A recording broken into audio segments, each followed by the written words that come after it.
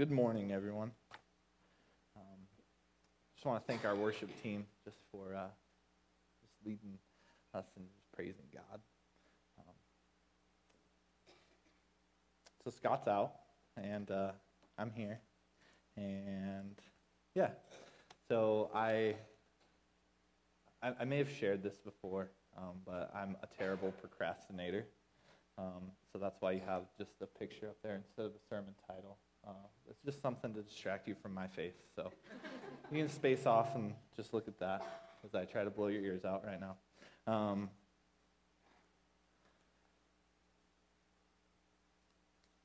I want you to open your Bibles to John chapter 12.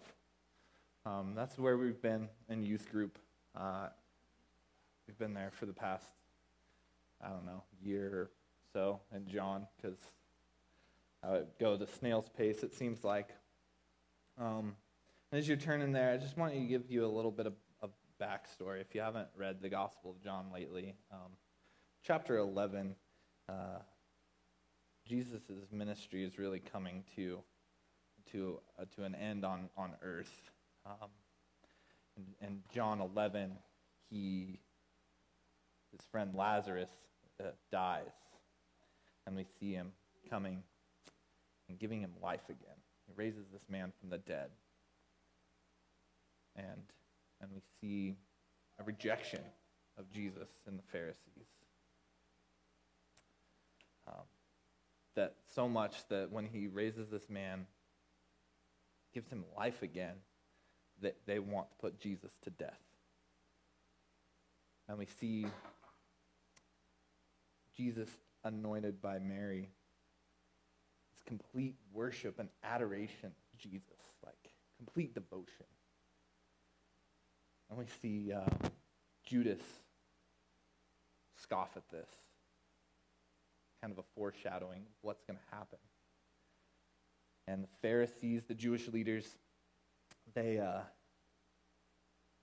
see this crowd that begins to follow him, Jesus, because of this miracle they did, give this man life. And so not only do they seek to kill Jesus, they start to plot to kill Lazarus as well, simply because he's associated with them, because they don't want to admit these facts. They saw the man dead, and now he's alive again. They didn't want to admit it, so they just wanted to wipe out any evidence. And then we see Jesus coming in, hailed as king, fulfilling prophecy, victorious, this leader. And we see people that are about to chant the exact opposite, crucify him, praising him, Hosanna. And so this is kind of the signal of this week, the last week that Jesus would be alive on the earth before his crucifixion. And that's kind of the setting that we're in. And so I'm going to read John chapter 12, verse number 20 through 26. It says, "Now, among those who went up to worship at the feast were some Greeks. So they came to Philip, who was from Bethsaida in Galilee, and asked him, 'Sir, we wish to see Jesus.' Philip went and told Andrew. Andrew and Philip went and told Jesus. Jesus answered them, 'The hour has come for the Son of Man to be glorified.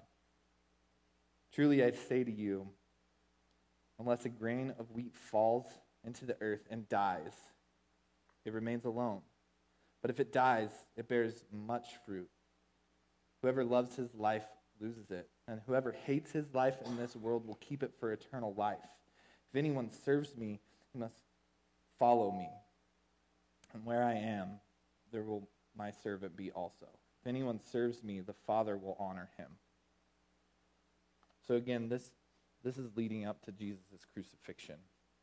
The feast is the Passover, and all people who were trying to follow God were coming, whether they were ethnic Jews, they were Hebrews, or they were Gentiles. And it says these Greeks came, and Jesus, while he was on earth, he was constantly preaching and proclaiming the love of the Father.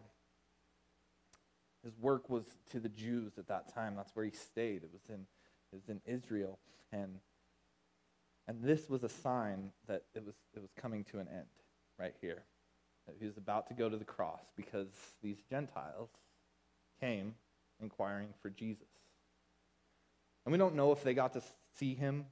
We don't know what happened because Jesus doesn't really explain anything in that. He just says, the time's come that I may be glorified. Like, here in just a few short days, I will be crucified. And I think it's interesting just what's happening here and what he explains and goes on to explain here. See, because by now he's been rejected by most of his people.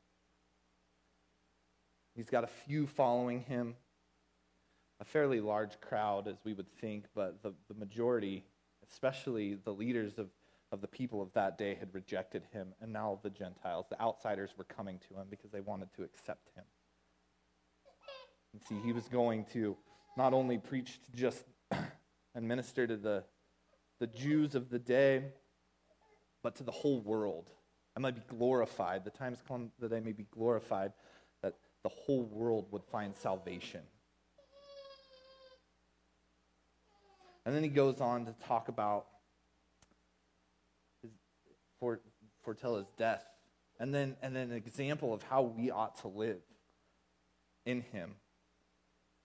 Truly, truly, I say to you, unless a grain of wheat falls into the earth and dies, it remains alone. But if it dies, it bears much fruit. Whoever loves his life loses it. Whoever hates his life in this world will keep it for eternal life. And I want to think for a second. I want to run a rabbit trail for quite a while, if you'll just follow me. I want to say that people are strange. All right. Because we consume ourselves with distractions of all kinds. And for a second, I want us to even take God out of the picture and just come over here and just look at people as we're born, minus God, minus faith and everything. We all just fill ourselves with distractions. And it presents itself in various kinds, whether it's our phones, or it's TV, or it's work, or it's music, or books, or education, or money, or family, or relationships. Success, whatever that looks like. We just fill ourselves with just stuff to pass the time. And I say we're strange because none of it really does anything for us. I mean, because in the end, when we die, we might leave a memory, but that's not much. And I say we're strange because in the midst of this, we've accumulated wealth. And if you're here today, you're pretty well off here in America. Even if you have nothing, you still have quite a bit. And we're intelligent, and we're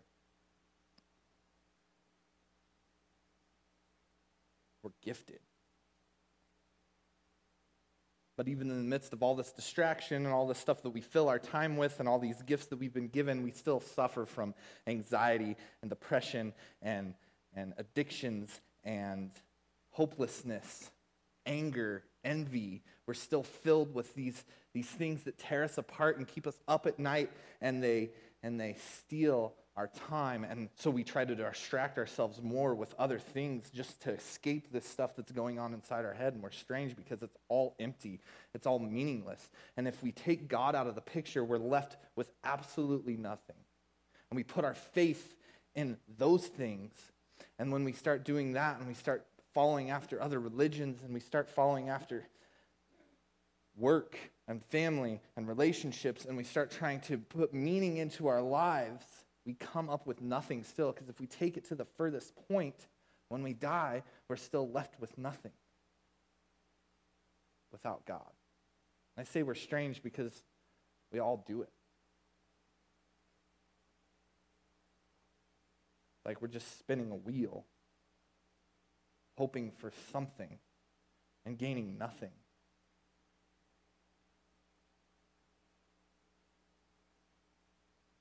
but hopelessness, a lack of direction, a lack of focus, no purpose. And you think, okay, well, let's take God and put him in the picture now. And I would say, as Christians, we should have hope, right? Just think about it. No struggle. We're pretty well off. But if you're like me, you still have that struggle. There's still times in your life where you lay awake till 3 a.m. just wishing that there's something was different. Even though I have God, even though my love for God has grown over even just these past months, there's still times, even this week, where I felt hopeless.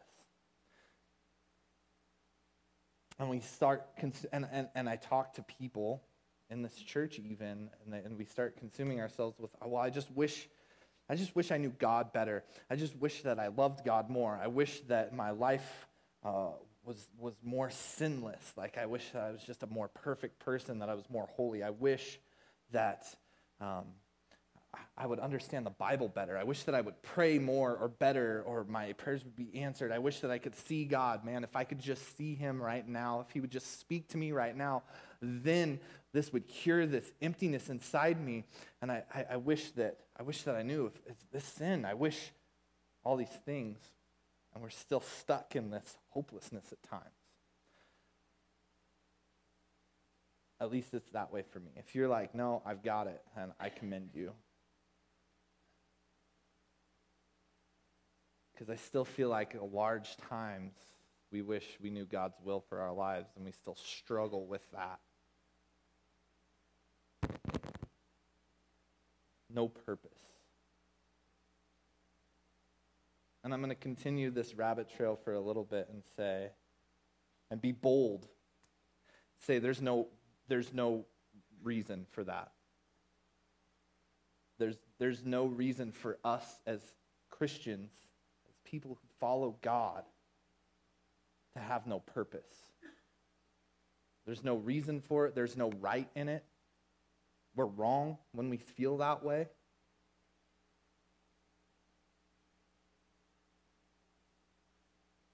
Because if you're saved, then you believe this is true, this Bible. And if this Bible is true, then you believe that from creation, God has given us everything he wants us to know. Right here. In the palm of our hands, every single thing that he wants us to know is here. So if you have no purpose in life, and you're just waiting for something, like, it's right here. His word is everything. In fact, it says that in 2 Timothy 3, verse number 16 and 17. It says, all scripture is breathed out by God and profitable for teaching, for reproof, for correction, for training in righteousness, that the man of God may be complete, equipped for every good work. In 2 Peter chapter 1, verse number 3, it says, his divine power has granted us all things that pertain to life and godliness through the knowledge of him who called us to his own glory and excellence. See, if we're saved and we have no hope and we're just wanting more, it's all right here. We lack purpose. When I still struggle with that, it's all right here. I don't have to wait for anything. All I have to do is pick it up and look at it. Say, God, show me. Because it's right here. And then I want to say that Scott has been going through Romans, and it's been wonderful because he's kind of been sharing the same thing. And in the weeks previous to this, he's talked about the gospel life. And he's talked last week about the church in Rome And what's cool about that was we saw real people living lives, working. They weren't just the apostles going out and sharing God's word and starting churches. They were just people living in Roman's day and serving God. They still had their lives. They still had possessions. But they served God. And I've talked about being transformed by loving God so much that our minds renewed through that love of him and that we change.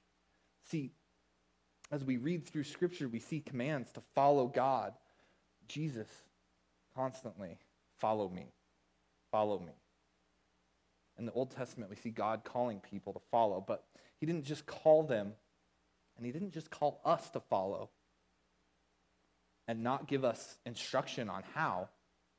No, he gave us all instruction, everything that we need to know. It's no secret. So our purpose is to love him so much that we serve him. And that's what John's talking about, or Jesus is saying here in John chapter 12. If anyone serves me, he must follow me. And so when I read these, normally I go, okay, we must die to self. We have to not pursue this life, but pursue a life that's godly. Die to self so that I could have life. Okay, so like Luke 9:23. If anyone would come after me, let him deny himself, take up his cross daily and follow. Or Romans 12:1 and 2. I mean, these are two verses that I go back to constantly. I appeal to you, therefore, brothers, by the mercies of Christ, to present your bodies as a living sacrifice, holy and acceptable to God, which is your spiritual worship. Do not be conformed to this world, but transformed by the renewal of your mind. By testing, you may discern what is the will of God, what is good, acceptable, and perfect. Or Colossians, where in chapter 3 it talks about putting to death what's earthly in us, our sin, and being transformed, being changed. Because at the time that you're saved, you're a new creation, and that the old has passed. All things have become new, and that we should put to death our sin and put on godly characteristics, godly qualities. And so I could talk about that all day today, but I want to look at that word serve. What does it mean to serve?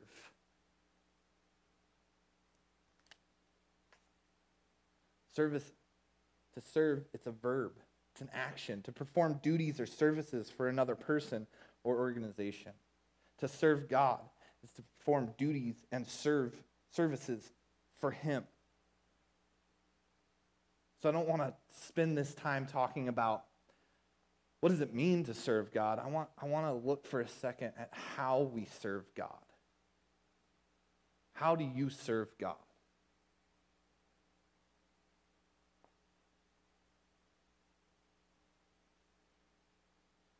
And again, we've been given everything that we need to know. If we want to know how to serve God, he kind of gave us a lot of examples of people serving him.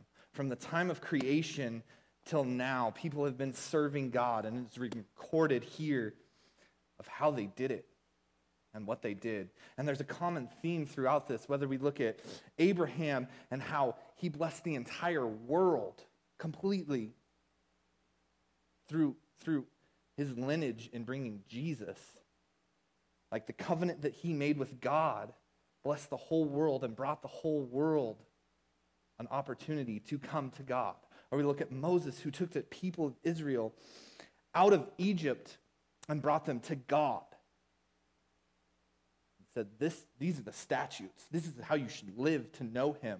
And he brought the people to God. Or we go and we look at the lives of Joshua, who continued to. Or we look at once they were established in the land, the judges, and how at various times, like Gideon, they rallied the people of God and brought them to him to serve God.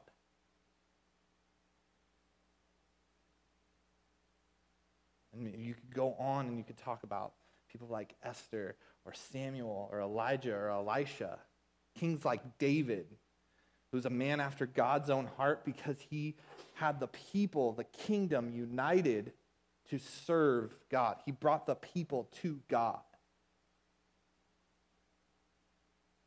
And prophets like Isaiah, Daniel, who just proclaimed, come to God, repent and come to God. We look at once the kingdom was split and you had Judah as a kingdom and Israel as a kingdom, and you had these kings that were either good or bad, and the people that were good, they did evil in the sight of the Lord, and the good kings did what was right in the sight of the Lord. And as we look at their lives and you read through the books of Kings and Chronicles, and you see the way these people lived, like Hezekiah. In 2 Kings 18, it says, in the 3rd year of Hoshea, son of Elah, king of Israel, Hezekiah, the son of Ahaz, king of Judah, began to reign. He was 25 years old when he began to reign, and he reigned 29 years in Jerusalem. His mother's name was Abi, the daughter of Zechariah. And he did what was right in the eye of the Lord, according to all that David his father had done. He removed the high places and broke down pillars and cut down the Asherah, and he broke down the pieces of bronze serpent that Moses had made, for until those days the people of Israel had made offerings to it. And he trusted the Lord God of Israel, so that none like him was king, or of all the kings of Judah after him, nor those before him. He came in and he said, no more are we going to worship these false idols, but you will serve God. And he made God's word the statute to which the people would live by. He brought the people back to God. Or you look at Josiah and 2 Kings 22, where he restores and he repairs the temple, the place where God would dwell. And they find this book that they apparently just forgot about. And the priests bring it to him, and they read it to him. And he's so distraught because he knows that for the past years, the people of Judah had completely forgotten about this, and they were pursuing after their own desires and worshiping idols. And he's so distraught, he tears his clothes and immediately sends them out to give sacrifices to restore the nation back to God. They served God by bringing people to him. And I mean, isn't this what Matthew chapter 28 is about? The last commandment that Jesus leaves us. Verse number 19, go, therefore, make disciples of all nations, baptizing them in the name of the Father and the Son and the Holy Spirit, teaching them to observe all that I have commanded you, and behold, I am with you always, even to the end of the age. Isn't that what serving God is? Taking this word, this book right here, and going to people and bringing them to God with it. Isn't that what Jesus' whole ministry was?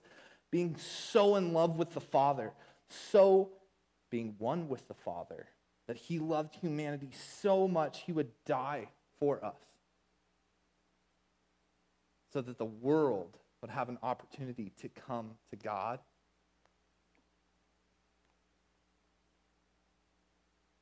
Isn't that what Jesus proclaimed constantly? When asked what the greatest commandment was, in Matthew 22, verse number 37, Jesus says, you shall love the Lord your God with all your heart and with all your soul and with all your mind. This is the great and first commandment. And the second is like it. You shall love your neighbor as yourself. On these two commandments depend all the law and the prophets. All the law and the prophets is this whole Old Testament that we hold today. If everything is dependent upon loving God first, and because you love God, you love others so much that you would bring them to God. Bring God to them. Isn't that what it's about? Isn't that what the apostles did? Isn't that what Paul did? Wasn't that what they all tried to instill into the people that they preached to and that they ministered to as they planted churches? Again, we see the Church of Rome, they were regular people, but they were going and telling their communities about Jesus. I mean, isn't that the purpose that we should have? Do we not share that same call? See, when I'm wallowing in my hopelessness and depression, normally it's because I don't feel like I'm where I should be. I have all these wants. There's things holding me back. I'm clinging to something, and it's not God, but it's this life. And as we turn back in John chapter 12, and we look at Jesus' words, whoever loves his life loses it. I can tell you one thing, that when I feel down and I am just lost, I feel like I'm losing everything in that moment because all I'm trying to do is hold tightly to what I have. And it manifests itself in various ways, from my job to my personal life. I look and say, why am I not sharing this great love? Why am I not fulfilling this call that I've been given? And just letting people know who Jesus is. And because we have all sorts of reasons. Like for me, I work at a middle school. And, you're not supposed to bring God into schools. And if I did, I fear that, I might lose my job. But it's not the money that I really fear, because I know I could find a different job. It's the health insurance. Because my health insurance keeps me alive because I've got a condition that I have to have incredibly expensive medication for that I couldn't afford every 8 weeks without that. So it keeps me from really being bold when I talk to kids at school or while I deal with my coworkers. See, I'm holding on to the life that I have right now far more at times than the life God offers me. And that's just one example, and there's several others just for me, but what about for you? What's holding you back? Why do you fret? Why are you worried? Why are you consumed with wanting to know what God's will for your life is? What's your purpose? Is to serve him. And I'm not saying that we all just need to sell everything and go on a missions trip or live in one communal house and we'll just all, we'll figure it out. Again, as Scott shared with you last week, the church in Rome were regular people living regular lives, but they had one thing in common. When it says they had all things in common, it was because they were sharing God with people. There was a reason that as we look through the book of Acts that it says, and thousands were added to their numbers at times. It wasn't because of one man. It wasn't because Paul was just preaching out there, hey, everyone, I just really want you to know about Jesus. And everybody was like, man, that sounds really great. I think I'll just go do that. It was because of personal relationships that people were able to talk and say, hey, this is what's going on with me. And this is the beauty in it. See, if our purpose is to bring people to God, we have to look at our lives and say, is that how I live? To serve, it's acting. It's an action. And again, we're not all going to go be evangelists. But I want you to consider, if you love God above all things, why don't you share it with people? Are you just worried because you don't know how to?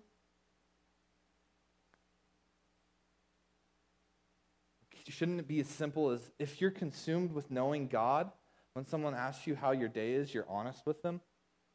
Hey, Don, how's it going? Instead of just saying, fine, be real, be like, it's a struggle right now. I'm trying to memorize verses, like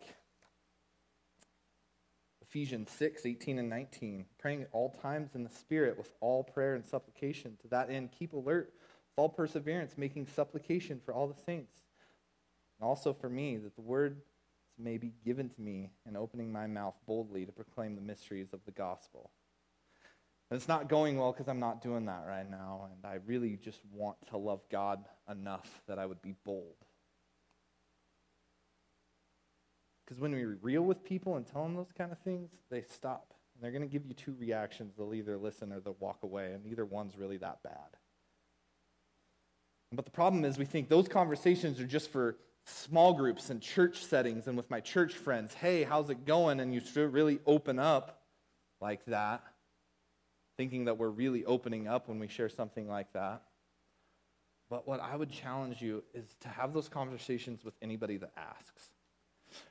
I'm not asking you to just carry your Bible around and go through the Romans road with every person that you meet on the sidewalk and with the cashier, because the person behind you is probably going to kill you if you're like, hey, do you have half an hour to hear the gospel?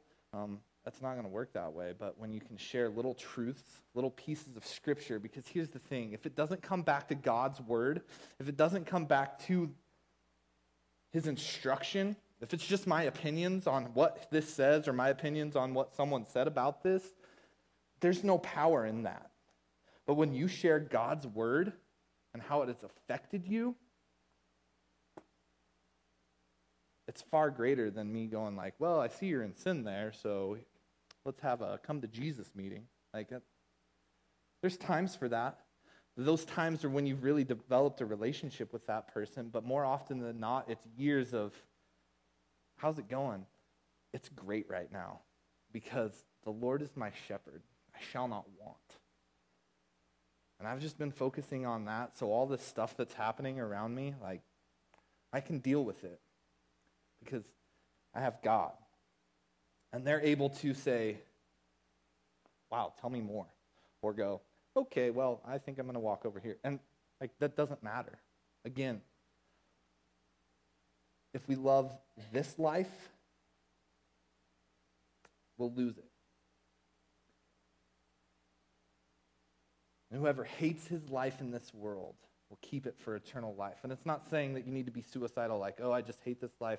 Like, we don't need a bunch of people walking around like, I love Jesus, but man, I just wish that I could die right now. Like, that's not really what we're talking about. It's just having a love of God so deep, so much, that all you can do is talk about it. And that anything that happens negative in this life doesn't matter. If you lose your house or your job or whatever, God will provide. Because here's the thing.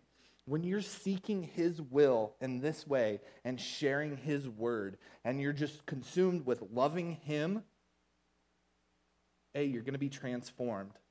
Like the whole Bible and New Testament talks about. That's going to happen. It might be slow. The process might not look the way you want it, but it's going to happen. And when you're serving God that way, He will bless you and open doors. And here's the thing. It might not look the way you want it, because you're still going to have questions. You're still going to be like, okay, I know I need to serve God, and I'm trying to serve God and share my faith with people. But right now, I want to know where I should do that. Or I want to know if there's a specific thing I should be doing. And we get caught up in those sometimes, and those are okay, because we definitely want to be receptive to the Holy Spirit and where He directs us. But when you're consumed with it so much, and you're just like, God, I just really am praying that I'm not a baker anymore because I want to serve you. He's like, hey, you can serve me right now. Just look out, open your eyes.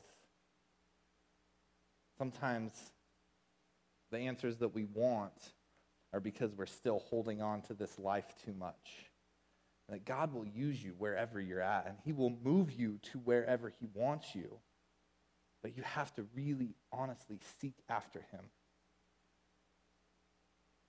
Serving Him is when you're consumed with serving God.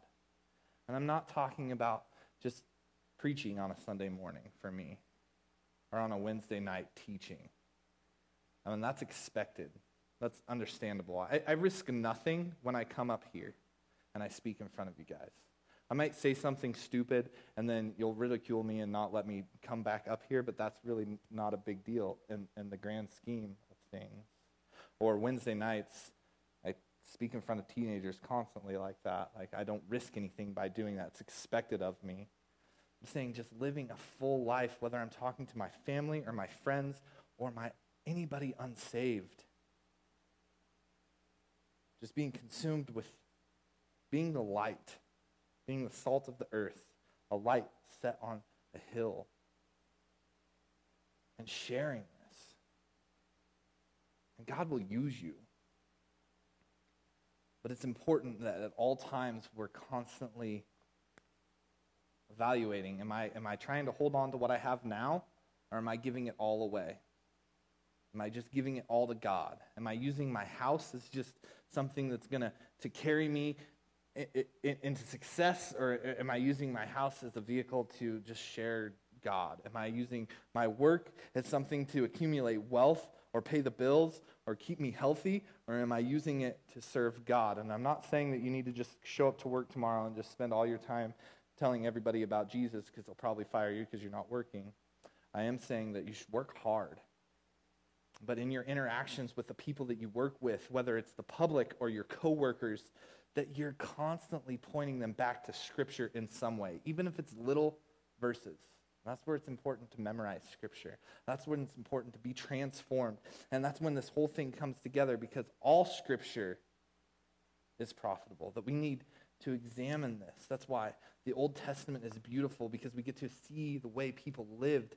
That's why literally everything in this life is pointless except for God.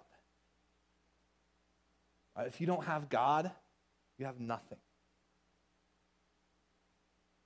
But as we look out to the people around us and those people that don't have God, and we go, why are they acting that way? Why are they doing this? Or, man, I really don't like them because understand, they have absolutely nothing in this life. They could be the richest person on earth or have the most of whatever you love,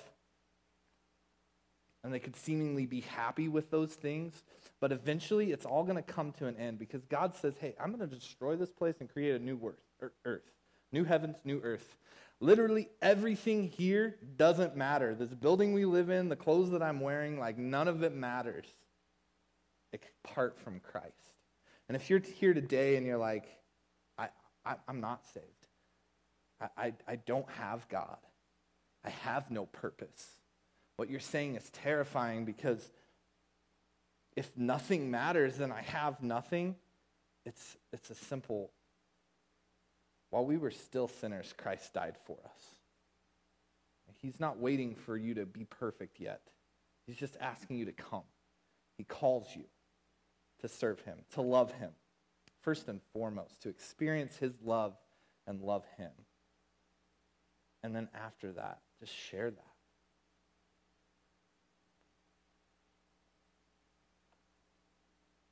So, I would just challenge you to examine your lives.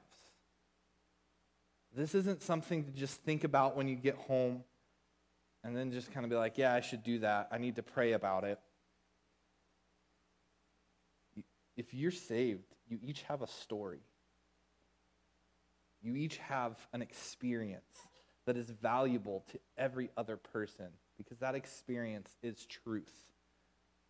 Your point of salvation was miraculous. You can share that now with anybody. But it's something that we need to act on. Not just sit and listen and think about, but it's something you need to act on, to be changed. So I challenge you to try to do that, to share God's love in some way every single day. And it's hard, and I fail at it miserably. Like I said, most of my days are consumed with saying, hey kid, what's the square root of 9? And do you remember the formula to triangular pyramid? No, you need to divide by 3. Like, that's what my day consists of most of the time. But in the moments where I can be personal with someone, shouldn't I share that love that I have? I would challenge you to do the same. I'm going to close with prayer and invite the worship team back up here. God, I just thank you. I thank you for your word, that you've given us great purpose, that you've given us instruction on how to serve you, that your love is so complete that we have all the joy, hope, and peace in this world through you. God, I ask that we would all just step up to the plate, that we would see revival in this community, revival in the lives of our families and our friends,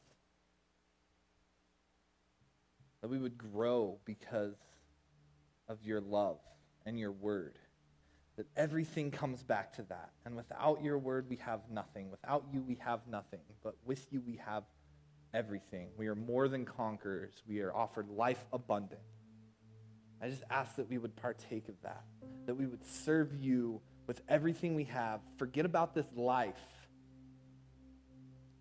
that we would honor you and stand before you one day and you say, well done. I just ask this all in Jesus' name. Amen.